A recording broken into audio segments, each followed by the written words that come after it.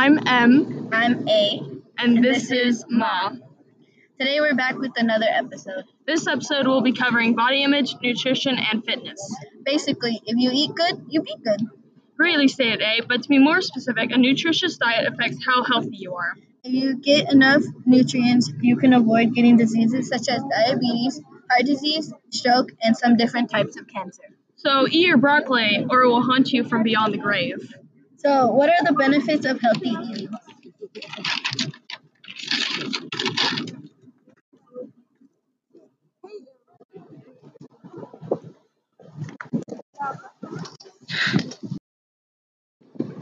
Hey, M and A, I know a lot about the subject, so mind if I cut in? Sure.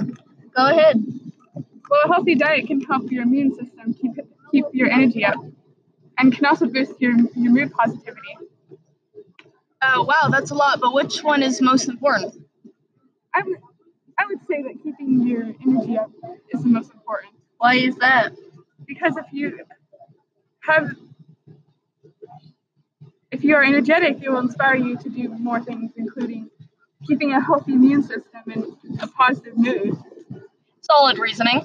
So, we've heard about food, but what about fitness?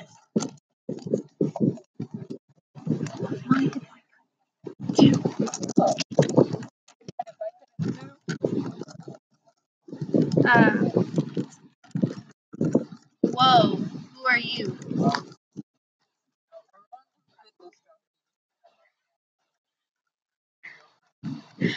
I guess you can say something then. There's a lot of benefits of physical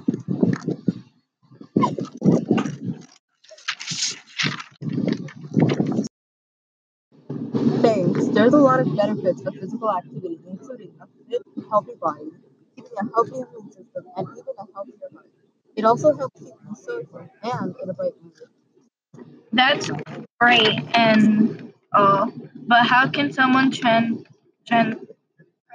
that into an activity plan?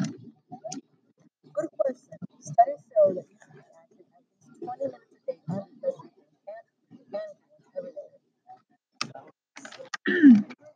Okay, I think I get it. So if you combine that with that plan of physical activity and eat enough calories for your weight and height, you should lose weight healthy, right? Healthy, right? Yep. Isn't there diets that help you lose weight, like Atkins and Jenny Craig?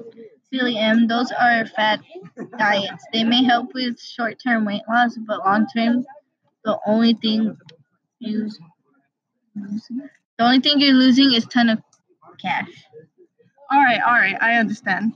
Not only do people try that to lose weight, some people develop eating disorders such as anorexia nervosa, bulimia, and binge eating disorder.